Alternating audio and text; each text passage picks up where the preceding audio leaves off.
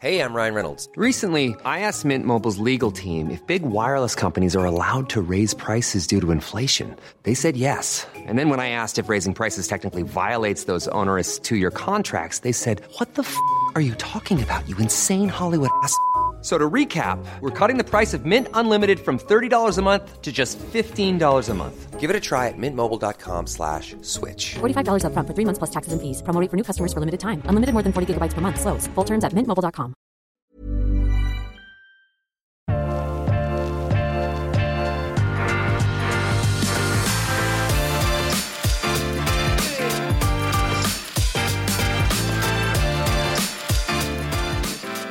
Ja, en ny uke har kommet, så mitt navn Svein Lindin. Jeg jobber til daglig som vinjournalist i Kapital og Finansavisen.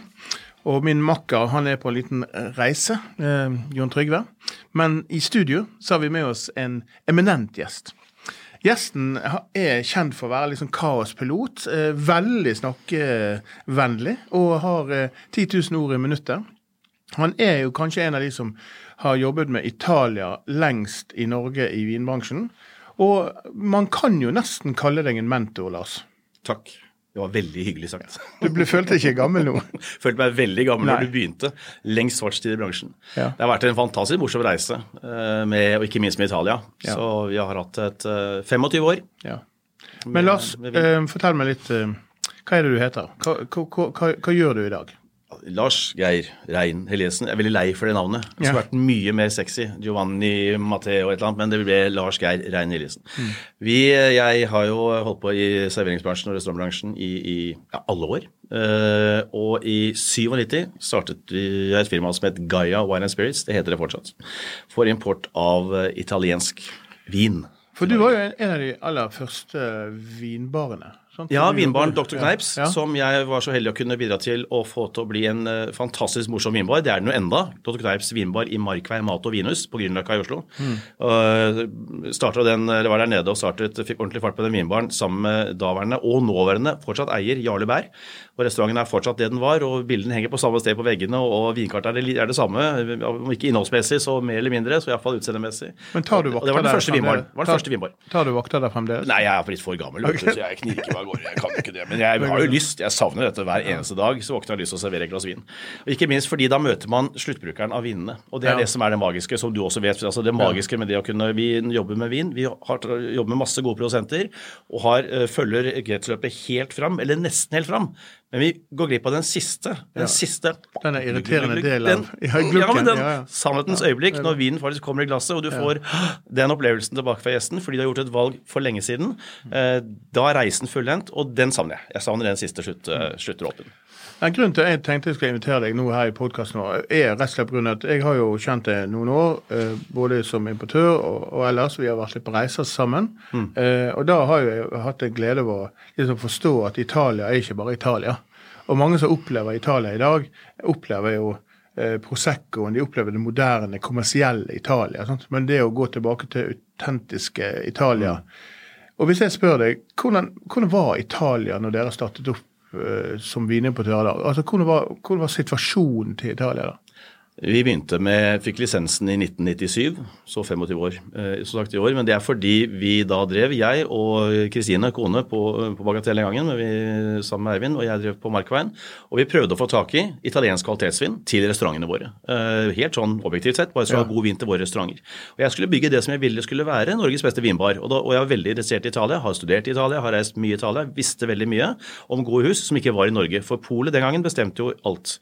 Ikke for noe stygt om Polet, men Italia hadde ikke posisjon i midten av 90-tallet i Norge. Men hva som ble solgt av italiensk vin da? Hva var det helt da? Ja, Arpi og Pinot Grigio. Det var ikke mye, det var lite. Ja. Vi fikk jo den første Proseccoen på basis i sin tid også.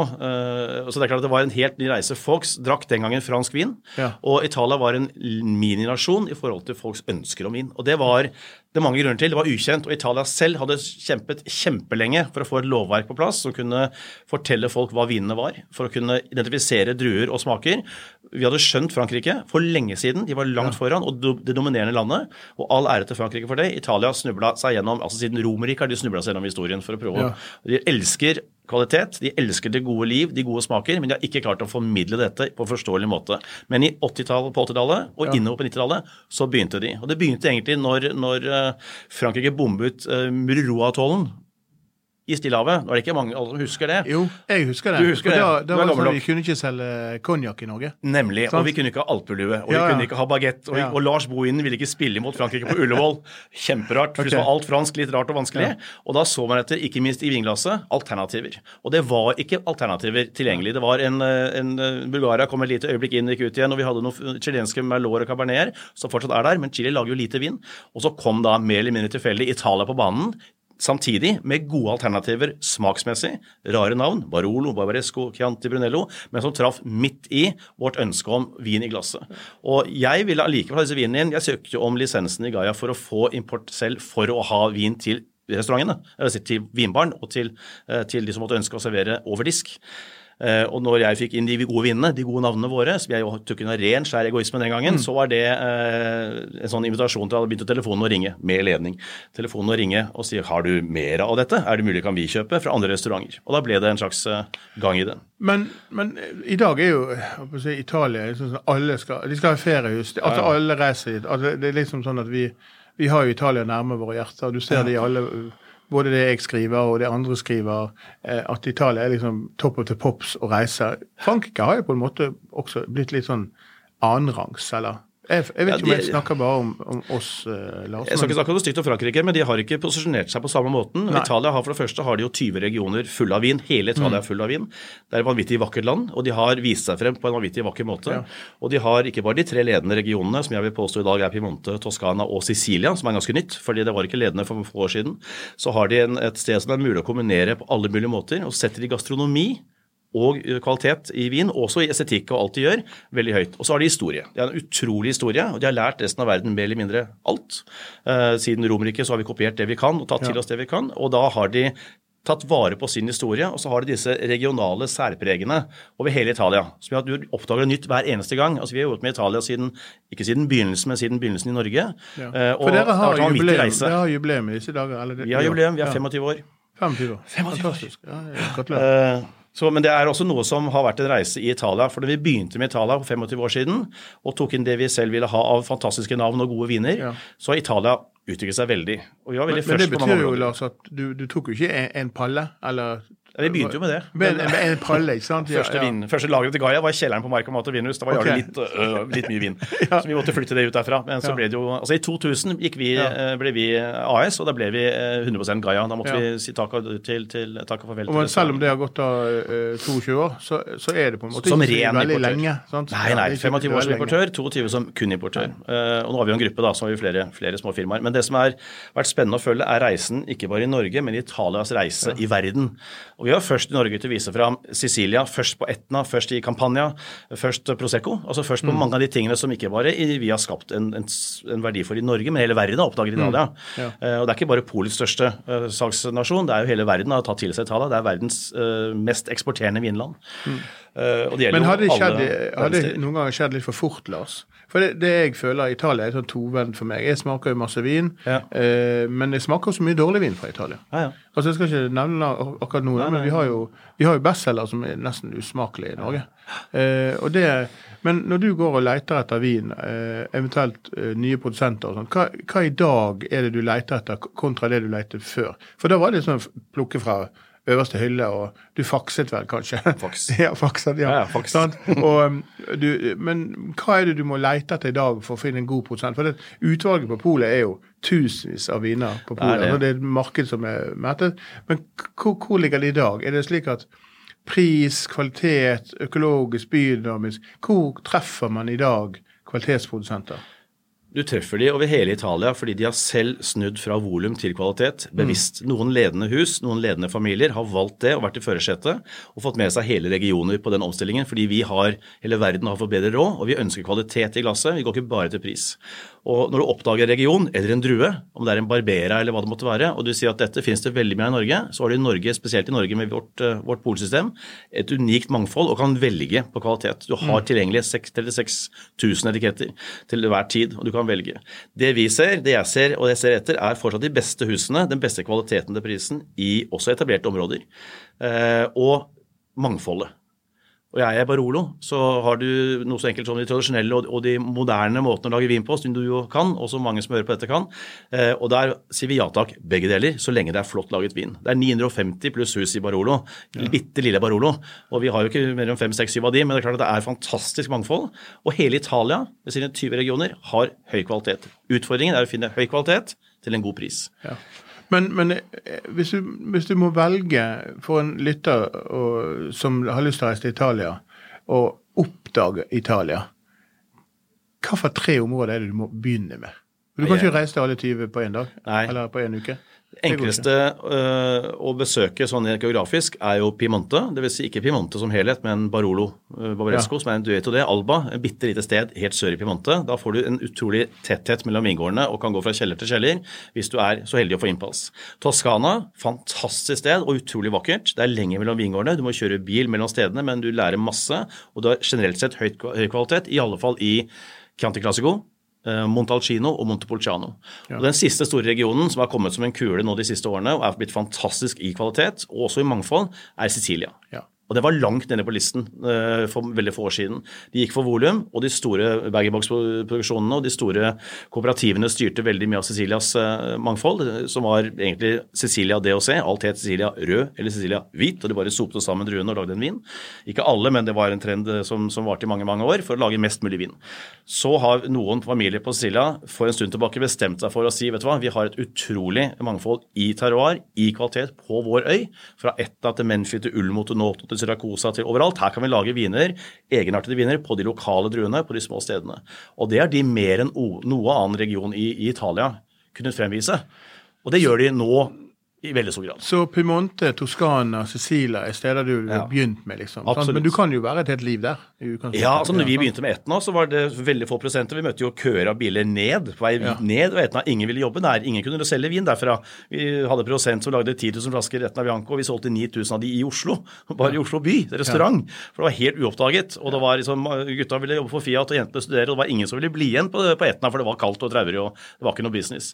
Og så begynte folk, noen få der også, produsenter, å snu dette og si, vet du hva, vi lager vin som magisk på 100 år gamle vinranker på terrassen her oppe i det mest ekstreme terroiret kanskje i verden, i hvert fall Italia kan by på, og de smaker helt sinnssykt og gir det en sjanse. Og så snudde folk litt på hodet og sa dette dette jo faktisk en stønning. Og så stoppet bilene, og så begynte de å snu, og nå det vel 300 produsenter på Etna som lager vin under eget navn.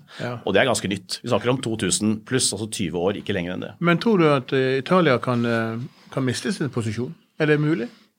Eller det? Nei, jeg tror ikke det mulig å miste posisjonen, men det klart at andre, vi sett, og det mange flotte nasjoner som lager vin i verden med klimaendringene, så du får mer engelsk vin, mer nordeuropeisk klimaprodusert vin, som i de nordre statene i USA, i Kanada, du vil få kjøligere klimazoner, produsere mer vin, men de produserer ikke volum og kvalitet på samme måte som mange av de italienske vinområdene kan gjøre. Og i Sør-Italia, og mange av de små regionene også, det så vidt begynt. Altså det begynte på sent 90-tall.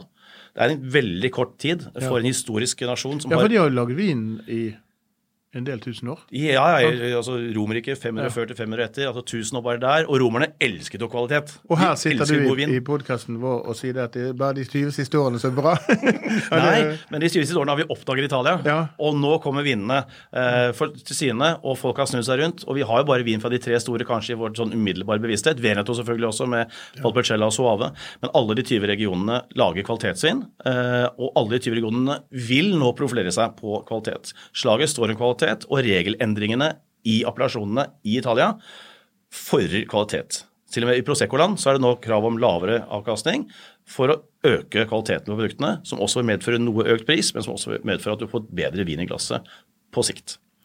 Men når du ser, jeg vet at du underviser i vinkelner i Norge, jeg har gjort det i mange år, sant? Og der kommer det nye håpfulle vinkelnerstudenter inn.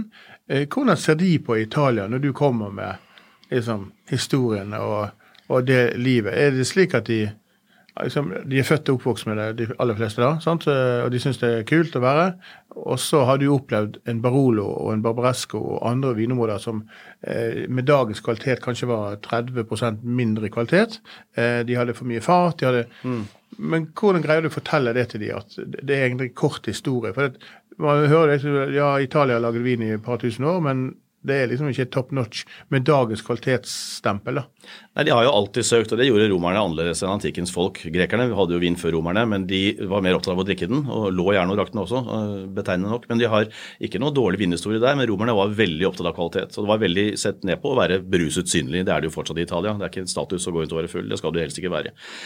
Du skal drikke og kose deg, det skal du også med mat. Du er veldig opptatt av det estetiske, og det kvalitetsmessige, og det sensoriske. Det skal smake og se bra ut. Alt italiensk har jo den som milepæl, og det synes vi er en bra leveregel. Men når du kommer inn som ny student på vinkelnerstudiet, uansett skole i Norge, først er det veldig mange veldig flinke mennesker, veldig mange flinke restaurantarbeidere, og de har et utrolig lerret å bleke, for det er kolossal mengde med vin tilgjengelig i Norge.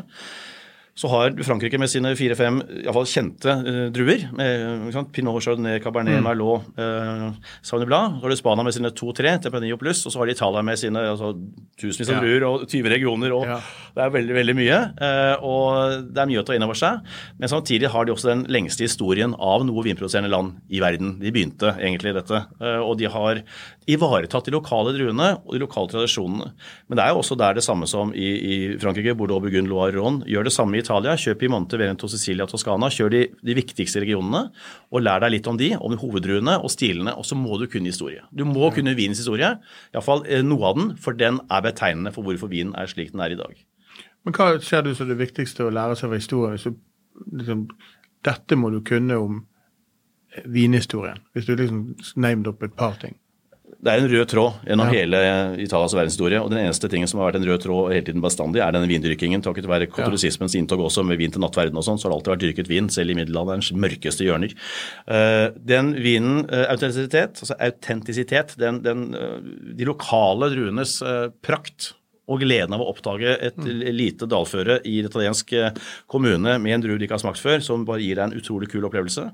Det å få med seg druenes plassering på kartet, hvor er Sangiovese? Hvorfor er den der, og hvorfor er den bra der? Selv om det er mange steder, er den bra der og best der. Barbera, Nebbiolo, de store fine druene, de er best der fordi.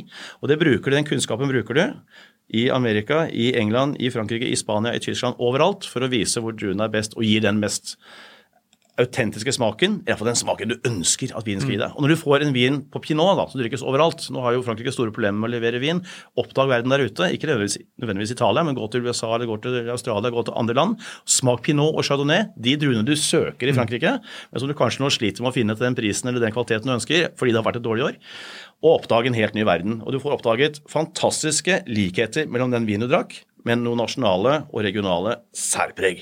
Og fantastiske vinhus med veldig store og høythengende navn har mye å komme med. Og i Norge har vi jo vært prisgitt deg og de som skriver om vin, og det er ikke noe galt til det, men den reklamemangelen som vi har i Norge, som også er egentlig informasjonsmangel, ved at du har få kilder til informasjon. Og der er jo dere som formidler av informasjon veldig viktige. Du er litt formidler selv da, Lars. Det er ikke sånn at du jo, men jeg har jo ikke... Men man har regler ikke å holde seg til. Men først noen ord fra vår sponsor som gjør denne podcasten mulig. Så må vi også bare raskt innom vår favorittsponsor, vårt favorittvinskapmerke, Temptec, vår fantastiske sponsor av denne podcasten. Hvis du er på jakt etter vinskap, og hvis du hører på den podcasten, så bør du nesten være på jakt etter et vinskap. Da bør du lete etter Temptec. De har en serie som heter Prestige-serien. Det er en av deres toppserier. Temptec sin Prestige-serie kommer i forskjellige størrelser, de kan bygge sine kjøkkener, de kan settes frittstående, så uansett hvor du tenker å ha vinskap, så passer Prestige-serien inn. De ser lekre ut, de er laget av høy kvalitet, de har trehyller, LED-belysning, du kan justere temperatur, lys, luftfuktighet, det er alt du ønsker i et ordentlig vinskap, det har denne serien, du går for toppen her, og som vi har nevnt tidligere, en liten kul del av disse vinskapene i Prestige Temptec er at hvis du har noen vinflasker du har lyst til å vise litt ekstra fram, så har de det de kaller for sånn label view, det litt teit, men det også litt kult, jeg må si det. Du vil minnes på hva du har liggende i vente som du kan glede deg til i fremtiden. Da har det sånn at du kan legge noen av vinflaskene sånn at du ser etiketten litt mer. Det ikke bare et kjedelig tomt skap med anonyme flasker. Temptec sin Prestige-serie, super vinskap. Hvis du på jakt etter vinskap, så sjekk de ut. De selges bare hos Power. Så igjen, Temptec, tusen takk for at dere sponsorer denne podcasten. Og hvis du på jakt etter et vinskap, sjekk ut Temptec. Ja, nå har vi hørt hvordan vinskap kan gjøre vinverden bedre, eller vinsmakingen eller vin bedre, men med i studio har jeg tatt med 2 viner, begge da fra ditt kjære Cecilie og Etna, og Planeta jo en produsent som jeg har blitt kjent med først gjennom smakinger hos dere, men jeg har også sett at de også er litt sånn nyskapende. Og i fjor ble Planeta i Finansvisen på testen for rosévin, kåret seg en av de beste rosévin. De gikk liksom opp og over de andre med sin stil. Og jeg tok den med inn i studio den 2021-årgangen. Det første gang jeg smaker den nå. Jeg har testet den litt ut, men jeg har også tatt med meg fra en annen prosent, en 2020-årgang som viser litt at rosévin ikke nødvendigvis må være fersktappet. For det har jeg ofte følt, Lars, at mange roséviner som kommer til Norge for ferske, de varer lengre. Og hva synes du om akkurat det lille dilemmaet der? Må all rosévin være fra 2021 i år? Eller kan de være 2020? De kan være 2020. Ja, de kan være 2019 også, hvis de 2019 riktig laget. Ja. Altså den gamle tradisjonen på rosévin fra sørkysten av Frankrike og nordbeltet i Italia, Liguria, den spesielt Frankrike-delen jo at vin som skulle være lagret mer enn et år før den kom i salg. For det mente produsentene at ville gjøre vinen bedre, og det gjorde den også i mange tilfeller. Og vi merker nå at dette jaget etter å rekke våren, som jo spesielt vi i nord fryktelig opptatt av våren. Vi har en veldig kort sommer, det liksom en helg, men vi har hatt litt mer de siste årene. Da. Det veldig tidsinndelt i forhold til vårt drikkevindu på rosé. Vi drikker jo god rosé hele året. Vi har egentlig verdens beste skalldyr og rød fisk på Dansekysten i vinterhalvåret, når denne vinen kanskje aller best, når vårt rosa skalldyr best. For det fantastisk å drikke god rosévin til det. Men så har vi fått det for oss at det et alternativ til sprits, og vi skal drikke det ute i solen, og det gjør vi gjerne også, men det går an å kombinere. Og vinene, når de ferskt-tappet, så de litt for nervøse, litt for tette, har ikke sluppet seg helt løs fruktmessig, du får ikke alle nyansene, du får ikke hele opplevelsen. Den slipper vinene litt etter litt, de nærmeste ukene og månedene etter tapping, og på slutten av sommeren vil de aller fleste rosévinene være enda bedre, sannsynligvis, enn når de blir sluppet i mars, april, mai, hvor de fortsatt litt lei seg, litt inni skallet sitt, og har litt lite. De har mye å komme med, men de får ikke sagt alt på en gang, for de har akkurat kommet ut av skallet. Og litt modenhet. Vi vet jo modnere jo bedre vi blir bedre jo modere vi blir, så gjelder det samme rosévinen. Om det blir bedre over sommeren en ting, men også neste år. Det ingen grunn til å være redd for å drikke rosévin hvis det bra laget fra et bra hus året etter. Denne angsten for 2020-2022 ikke noen grunn til å ha den. Ofte vinen faktisk bedre, avhengig av prosenten. Men når du nærmer deg mai-juni, så vil de fleste 2021-erne ha begynt å åpne seg, så du får også da en god opplevelse. Men bak Planeta rosévin, så jo det slik at dette her jo en familie som har laget sitt eget lille prosjekt. Det tidshorisonten som du snakker om, altså fra tidlig 80-tallet, eller midten slutten 80-tallet, så begynte de. Men rosévin var ikke de så ivrige til å begynne med. Nei, Alessio vil ikke det. Han tenkte at Alessio eieren. Alessio Planeta, og det det navnet jeg skal ha. Planeta-navnet, Rein Nellesen jo helt meningsløst planet. Det går helt til det. Men altså, det bare ikke et navn. Jeg heter Vinofil, Lars. Fantastisk. Så jeg synes du skal hete noe. Ja, kanskje du skal hete det. Det hadde vært noe. Men husk det skal stå på gravsteinen. Ja, det sant. Du må være litt sånn førvar der. Mine barn vil ikke det at det skal stå Vinofil på gravsteinen. Jeg skal legge en liten blomst. Men det de gjorde her var jo at Planeta-familien var en av de som startet hele den revolusjonen som kom i Italia, men ikke minst på Sicilia, i en tid hvor de lagde mest mulig vin, og ikke best mulig vin. Da ville opphavet til Planeta-familien, Diego, som drev et av de største kooperativene på Sicilia, at det skulle lages et kvalitetshus. Og han ga den i arv til sine 2 barn og til sin brors barn. Og sammen lagde Alessio, Santi og Francesca Planeta dette huset som da het familiens navn Planeta. Og de begynte å lage hvite og røde viner I Menfi, rett sør for Palermo, hvor de kommer fra, men etter hvert så ville de ikke, som alle andre gjorde, putte alltid sammen gryte og bare lage en god vin. De ville få frem særegenhetene på de forskjellige stedene. Og i dag har de da 6 gårder. Men den siste vinen de lagde, det vil si 6 små vinerier for å ta frem særegenhetene i de små regionene. Etna, Vittoria, Noto, Menfi og så videre. Men det de da ville, var å lage hvit og rød, som Sicilias tradisjon. Det ikke en sterk, lang tradisjon på Sicilia for rosévin. Nei, men Denne måtte han overtales til laget. Ja, men hvorfor det slik? At Nei, de har ikke hatt behovet for det. De har ikke sett det ønsket. De har ikke hatt det. Det egentlig ganske italiensk, fransk fenomen. Denne rosévinen. Vi har ikke vært store rosévinrikere i verden. Det har ikke vært en prioritert vin. Og har du druer, de i god kvalitet, så lager du rød vin på de røde druene dine. Ikke sant? Så da lager den største vinen du kan lage. For den største overraskelsen, jeg husker han kom fin rosa design og forskjellig, og vi fikk jo han ofte fersk, vi forstod han ikke helt, for han skilte seg litt ut. Liksom. Og jeg har jo ofte skrevet at du har 2 typer rosévin i Norge. Du har da matroséviner, som gjerne litt syrlige, litt skarpere, og gjerne mer fyldig smak på, men ikke fyldig i form av stor smaksrikdom, men kontra den terrassstilen, som aller type Provence-stil, så har du en lavere syrlighet, mer lettdrikkelig og enklere viner. Og der plasserte jeg den, og jeg må innrømme det at Planeta og til dels Lucarogna, Bongraven og et par andre sånne litt sånn high definisjon av, selv om de alle forskjellige, har dette preg av at rosévin kan være litt vanskelig å like, fordi at de for syrlige. Det krever mye, som champagne. Men en champagne krever lite. Altså. Ja, det mye syre da. Ja, men la oss si det. Derfor kom Prosecco inn i bildet, ikke sant, i sin tid. Men hvorfor, altså, hva ditt innetriks når du får en vinkelnerstudent eller en gjest eller en person som møter Italia sin syrlighet, sant? Og så sier dette blir for syrlig.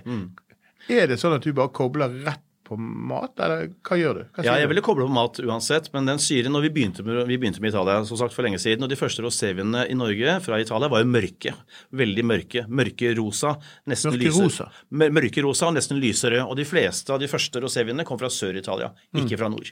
Og det var Ceresolo d'Abruzzo, som en egen appellasjon på rosévin fra Abruzzo, fra Chieti, eller om det fra Campania, eller noe fra andre steder, så var de mørke. De lot det ligge lenge på skallet, fikk masse farge, masse kraft og masse smak i vinene, nesten som lyserøde viner. Som var den italienske greia, mye smak i rosévinene. Og så kom de nordligste vinene, Nebbiolo-utgaver og sørfranske roséviner, som hadde denne schatteringen her, nesten hvite i fargen, men som allikevel klarte å ivareta syrlighet og ikke minst frukt. Og veldig mange av de gode vinmakerne sa det er dette vi søker. I vår rosé søker vi eleganse, og der er Italia veldig gode. Vi søker syrefriskhet, fordi vi bruker alltid vin med mat. Ja. Vi må ha syrlighet, og da vil vi ha vin som har god syre, men frukt. Og så søker vi da det i druene vi bruker lokalt. Ja. Og det er utfordringen spesielt i Sør-Italia, med så mye varme at du må dempe ned vinene. Og der gjør jo Planeta noe som er litt rart. For det første gang jeg smakte på det, her bruker de noe druer som er litt lett bringebær eller rødfrukt og sånt. Men så får du beskjed om at de lagde Syrah ned og Avila. Og det forbinder jo jeg, og sikkert kanskje du umiddelbart med litt kraftig, fyldig, rike viner. Men hva har de gjort der for å liksom bevare? For det er en frisk, elegant, markert medium pluss syrlighet. Og så har hun da disse urtetonene som liksom gjentagende. Og 2020, denne her er jo, så jeg sier, litt fersk. Så du sier, det er noen par måneder, eller en måneds tid, eller sånn, så havner den. Jeg vet ikke hvor den kom til Norge, men det er litt sånn, man må avlyte den myten at rosévin må drikkes umiddelbart. Bruk gjerne litt tid. Ja. Og jeg har noen ganger fortalt folk, kjøp i år og drikk neste år på noen matviner, altså de høyere kvalitetene. Da kan du få mye igjen for det. Eller drikk det til høsten, eller ha det gjennom året. Ikke nødvendigvis hiv det på bølgen med det ferskeste. For da misforstår du det. Men hva har Planeta sin holdning til å bruke såpass, på å si, odde druer? Altså, du kunne jo gjort det lettere. Det er et sted de kunne gjort lettere med Alessio når han først begynte å lage dette for veldig få år siden. Så nå skal jeg først lage han lager jo veldig mange hvite og veldig mange røde, og han kunne lagd veldig mange rosé også, på flere forskjellige steder, på 4 forskjellige vingårder. Men han sa jeg skal bare lage 1, og den skal være speile meg og mitt vesen og mitt uttrykk, det jeg ønsker å få fram. Og da tok han 2 kraftige druer, men fra det et helt utrolig merkelig sted som de har rett ved Menfi, Ulmo, jeg mener til og med du har vært der, en sjø som de har rett innenfor sitt vineri i Menfi. Jo, stemmer det. Ikke sant? Den er kunstige sjøen, den er kunstig, ja. for den er jo laget for veldig lenge siden, men den er jo ikke naturlig på den elv, den er kommet fra vann som har ligget der i 60-70 år, og den sjøen har de vinmarker rundt, men der de lager sin kanskje mest berømte og legendariske vin, Planeta Chardonnay, som ikke skulle være mulig fordi det er en såpass varm region, men de har fått denne syrligheten inn. Og på Syrah og Nero d'Avola derfra, så har han funnet en utrolig syrefiskhet i vinene. Fordi den lille regionen, det lille stedet der nede, skaper en helt unik munnfølelse, en helt unik struktur i vinen. Ja. Så det er ikke det at den ligger korte tid på skala, at den tvinges til å bli noe annet enn det den er. Han får frem Syrah og Nero d'Avola særegenheter, som du sier, det store druer, kraftige, svære, mye. Men han får den tendre fiskheten, fruktigheten og den syretouchen som man vil ha for å matche denne vinen med mat. Og vi er jo i en særposisjon i Norge. Vi drikker mye rosé i Norge i et kort vindu, men vi har altså en helt utrolig flora i forhold til sjømat. Vi har jo en helt fantastisk buffet i Atlanterhavet. Du kan føle den der rosévinen, og du ser jo fargen, og at han har mer preg av hvitvin i seg enn man egentlig ønsker. Det ser jo hvitvin ut også. Ja, han har jo farge, men jeg betrakter det av og til som ok, dette her er go-to-vinen når det gjelder rosévin. Den har disse lyse bærtonene, bringebær, markurbær, rips i seg. Litt sånn gul morell, og så har den en sånn veldig flott lang ettersmak, som den sier med litt urter i. Og så gir den et kongekrabbebein, eller gir den en sjøkreps, eller gir den til med en hummer, eller også gode atlanterhavsreker, så vil den få den saltodigheten, og den få den matchen som er helt unik. Også laks. Og det gjelder jo veldig mye rosé, dette. Så finner du en god rosé som har den syrligheten og disse lyse tendre bærene, men som har en lang, god ettersmak, som ikke bare blir borte med en gang. Så har du en fantastisk match med våre, tilfeldigvis Norges utrolige tilgjengelighet på gode skalldyr. Og laks og ørret. Altså rosa fisk, rosa vin. Det er godt. Det er veldig godt. Litt sulten nå, Marge? Ja, vi kjenner det blir sulten. Ja. Men det er jo snart lunsj nå. Men det er jo en behagelig pris på rundt 170 kroner på vin. Er det noe som du ser nå, altså med alt som skjer rundt i vinbransjen nå med utgifter og sånn, bikker vi snart 200-grensen på rosévin i kvalitet? Jeg tror det er vanskelig å holde prisene nå, fordi alt er blitt så vanvittig dyrt, og det er hverken Alessio eller min eller noen sin skyld at prisene går opp, for det er ikke vindruene og det de eier som koster, men alt annet koster. Bare glass er blitt helt utrolig dyrt, ikke sant? Flasker, kapsler, alt rundt er dyrt. Og det koster også med arbeidere, altså alt koster. Verden har blitt et skrekkelig dyrt sted, og tilgjengeligheten er blitt vanskelig. Og vi har kunstig lave og veldig gode for forbrukerne priser i Norge på vin. Vi må nok se for oss en prisøkning på alt, egentlig, i Norge, og det bør vi gjøre, fordi det ivaretar også både arbeideres rettigheter i de landene som at de får riktig lønn, og at vi får også muligheten til å kunne få denne kvaliteten som vi vil ha, at ikke det fires på det. Så det vil være sannsynlig en prisøkning over tid. Vi har valgt å ikke prise opp nå i mai, som var et prisvindu, men vi er i listen, og vi ønsker at den skal være bra priset, men det er jo et valg, og det er ikke mye marginer på sånne ting. Det gjelder jo alle importører i Norge det. Vi er jo samme båt. At vi ønsker å holde prisene nede for å ha vinen konkurransedyktig i markedet, prismessig, men det bare kutter på marginene selvfølgelig. Og over tid må ting noe opp, men nå er det vært et ekstremt merkelig vindu. Vi har levd i 2-3 år nå.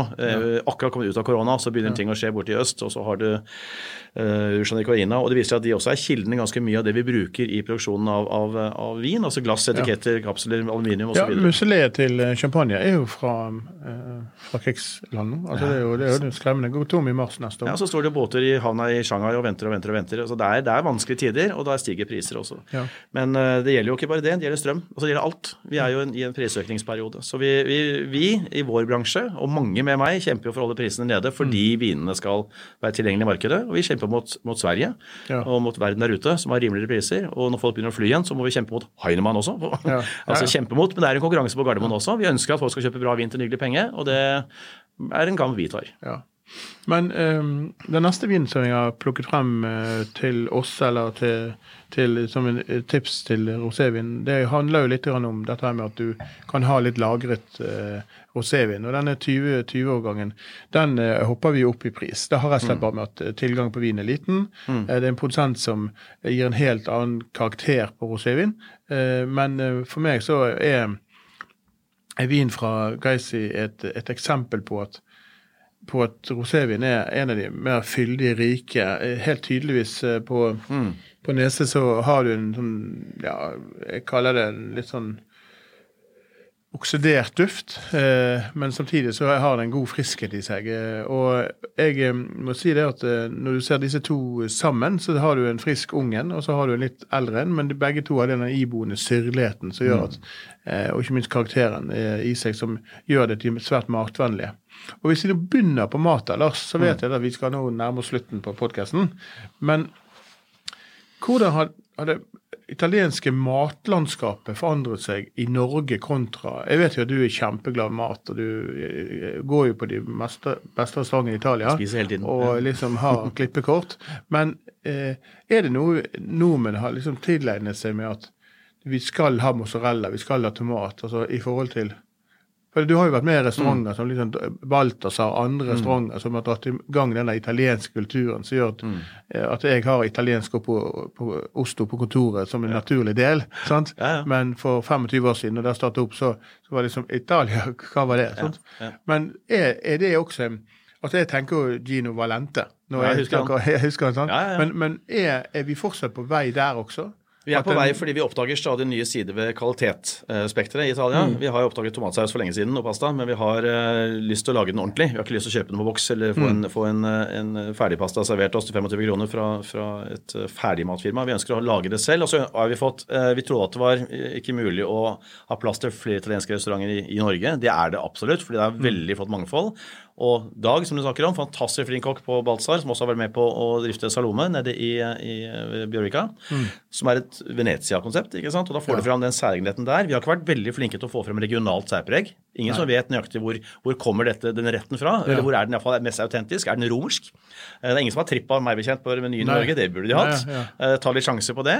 Og Tore Namstad har vært veldig flink til å servere ting på Centropa, på Stokk og på sine restauranter, ikke sant? For han tar frem hele dyret, hele kjøkkenet. Vi hadde et kjempeflott arrangement der nede for et par uker siden med 12 kokker og 12 innmatretter til støtte for Ukraina på Centropa og i Michelin. Men det var en fantastisk aften, og hvis vi får frem Italias særpreg, regionale særpreg, rettene der de kommer fra, og får vise frem den vrien de gjør på det regionalt, selv om det er mange av de som har blitt internasjonale kjente retter, så vil man få et enda mer spennende spekter på matsiden og vinsiden. Det må ikke alltid være slik at piemontesisk mat skal ha piemontesisk vin. En god Burgund Pinot eller en sånn Rivese vil passe kjempegodt til gode retter derfra. Men du får fram om folk er nysgjerrig på de rettene. Nå reiser folk også endelig igjen altså til Italia og får oppdaget helt selv dette her, og vil ta med seg vannene sine hjem. Og i mye større grad nå enn 25 år siden, så kan også maten reise. Du får burrata, altså du får ferskpresset bøffelmelkost, ikke sant? Og du får dette tilgjengelig i Norge, som du ikke kunne få tak i før. Det var ikke mulig alt var konservert. Nå er det tilgjengelighet på råvarer, og det er masse gode råvarer, altså butikker som selger flott mat i mange byer i Norge. Også her i Oslo, hvor er det du går og kjøper italiensk? Du har Gutta på Haugen, du har Marsmann, du har flere steder du kan handle på som er flinke til å selge dette her. Du har Scarpetta nede i Folketeaterpassasjen, som har en veldig morsom pasta-restaurant med andre retter og utsalg. Og veldig mange har begynt å putte olivenoljerflasker eller gode oster i hyllene sine som restaurant, og selger det over disk også. Og dette vil bare vokse. Det vil være mer med den enoteca-tradisjonen Italia har, at du går og setter deg og spiser. Men så på Roscioli i Roma, da, ved Campo de Fiori, hvor du sitter og har altså et fantastisk måltid av rene, gode råvarer, tatt rett ut av ferskvaredisken, gått 1 meter til bordet ditt og serveres deg. Så kan du gå via disken og ta med deg en flaske vin fra hylla, og den osten du akkurat spiste, og fortsette hjemme. Fordi du sitter i en delikatessebutikk og spiser.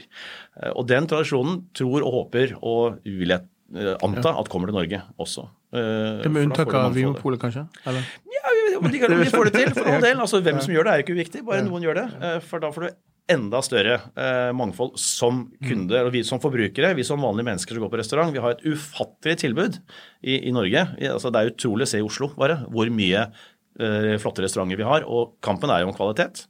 Det er ikke om pris, det er om hvor bra og hvor spennende kan vi servere det et bra måltid og en god flaske vin.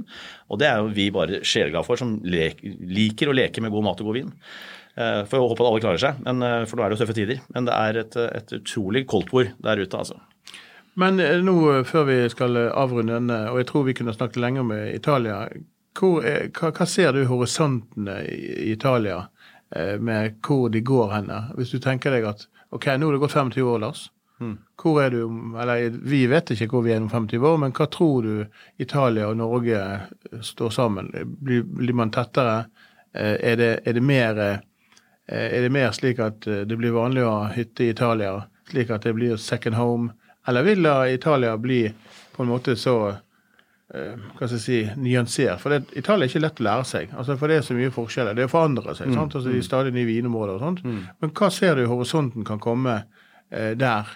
Er det områder som bortsett fra Toskana, Italia og Sicilia, som liksom ser, okay, her kan det komme? For jeg har jo vært og reist på Italia, og du må jo innrømme det litt dårlig infrastruktur. Og, Nei, jeg har ikke reist mye, og det som internett. Nei, altså er det noen områder der Er det I nord, eller er det... Jeg kjørte gjennom Chianti Classico I forrige uke på smale veier, og det hadde ikke 4G fra Firenze til Siena. Altså, du har ikke mulighet til å ringe telefonen, for det ingenting. Du kjører jo nesten med hånda ut vinduet og telefonen der for å prøve å få dekning, for å finne bare GPS-en din, ikke sant? Eller for å ta en telefon. Og det jo fordi de har vært veldig flinke til å også beskytte seg selv. De UNESCO-beskyttet Chianti Classico. De har UNESCO-beskyttet Barolo. Det ikke lov å bygge hotell. Det ikke lov å bygge hus. Det ikke lov å bygge vinmark, selv om skogen brenner, både den vokser opp igjen. Og det betyr at du har steder hvor de ikke ønsker utbygging av turisme eller boliger. Men det masse områder I Italia som skriker etter utbyggere, gjerne utenlandske, som kan bo I en landsby på Sicilia eller I de mer tilgjengelige stedene I Liguria eller steder måtte være mulig, men de har ikke noe sånn stort behov for det. De har ikke gjort sånn Spania og Portugal og bygget hoteller og leiligheter på alle stedene sine. De har ikke ønske om det, men de ønsker at folk skal komme til Italia, oppleve, og gjerne kjøpe seg et hus I nord I Piemonte, hvor det mulig å kjøpe det hvis de ønsker det. Men det som du sier, infrastruktur, tilrettelegging for kanskje det moderne menneskets krav da, til alt fra helsetjenester til telefondekning til internett, den litt verre. Men samtidig så får du også utrolig masse gode opplevelser med deg. Der det jo mer enn noe annet sted, kanskje I hele Europa, nå til stede på de innfødtes premisser. Du blir jo veldig fort italiener av å bo I Italia, fordi du lærer deg the way of life, og du liker den ganske godt. For det handler om kvalitet, det handler om alt det gode, alt det vi putter I oss, og det det stedet I verden du kan si til en mann at jøss, så fin på håret, har du greid I dag? Sånn, og I Norge sier vi, nei, for Guds skyld, å nei, jeg har ikke prøvd det. Ja, takk, du så det. Det så jeg, det så fint sinn. Veldig hyggelig. Men med de ordene, Lars, så skal vi avslutte nå. Det var svært hyggelig å besøke. Det som alltid noe å lære av deg, og jeg håper vi ses igjen. Og I neste uke så kommer Jon Trygve og Svein tilbake igjen med en ny spennende podcast om vin. Så skål, Lars. Skål. Takk for besøket.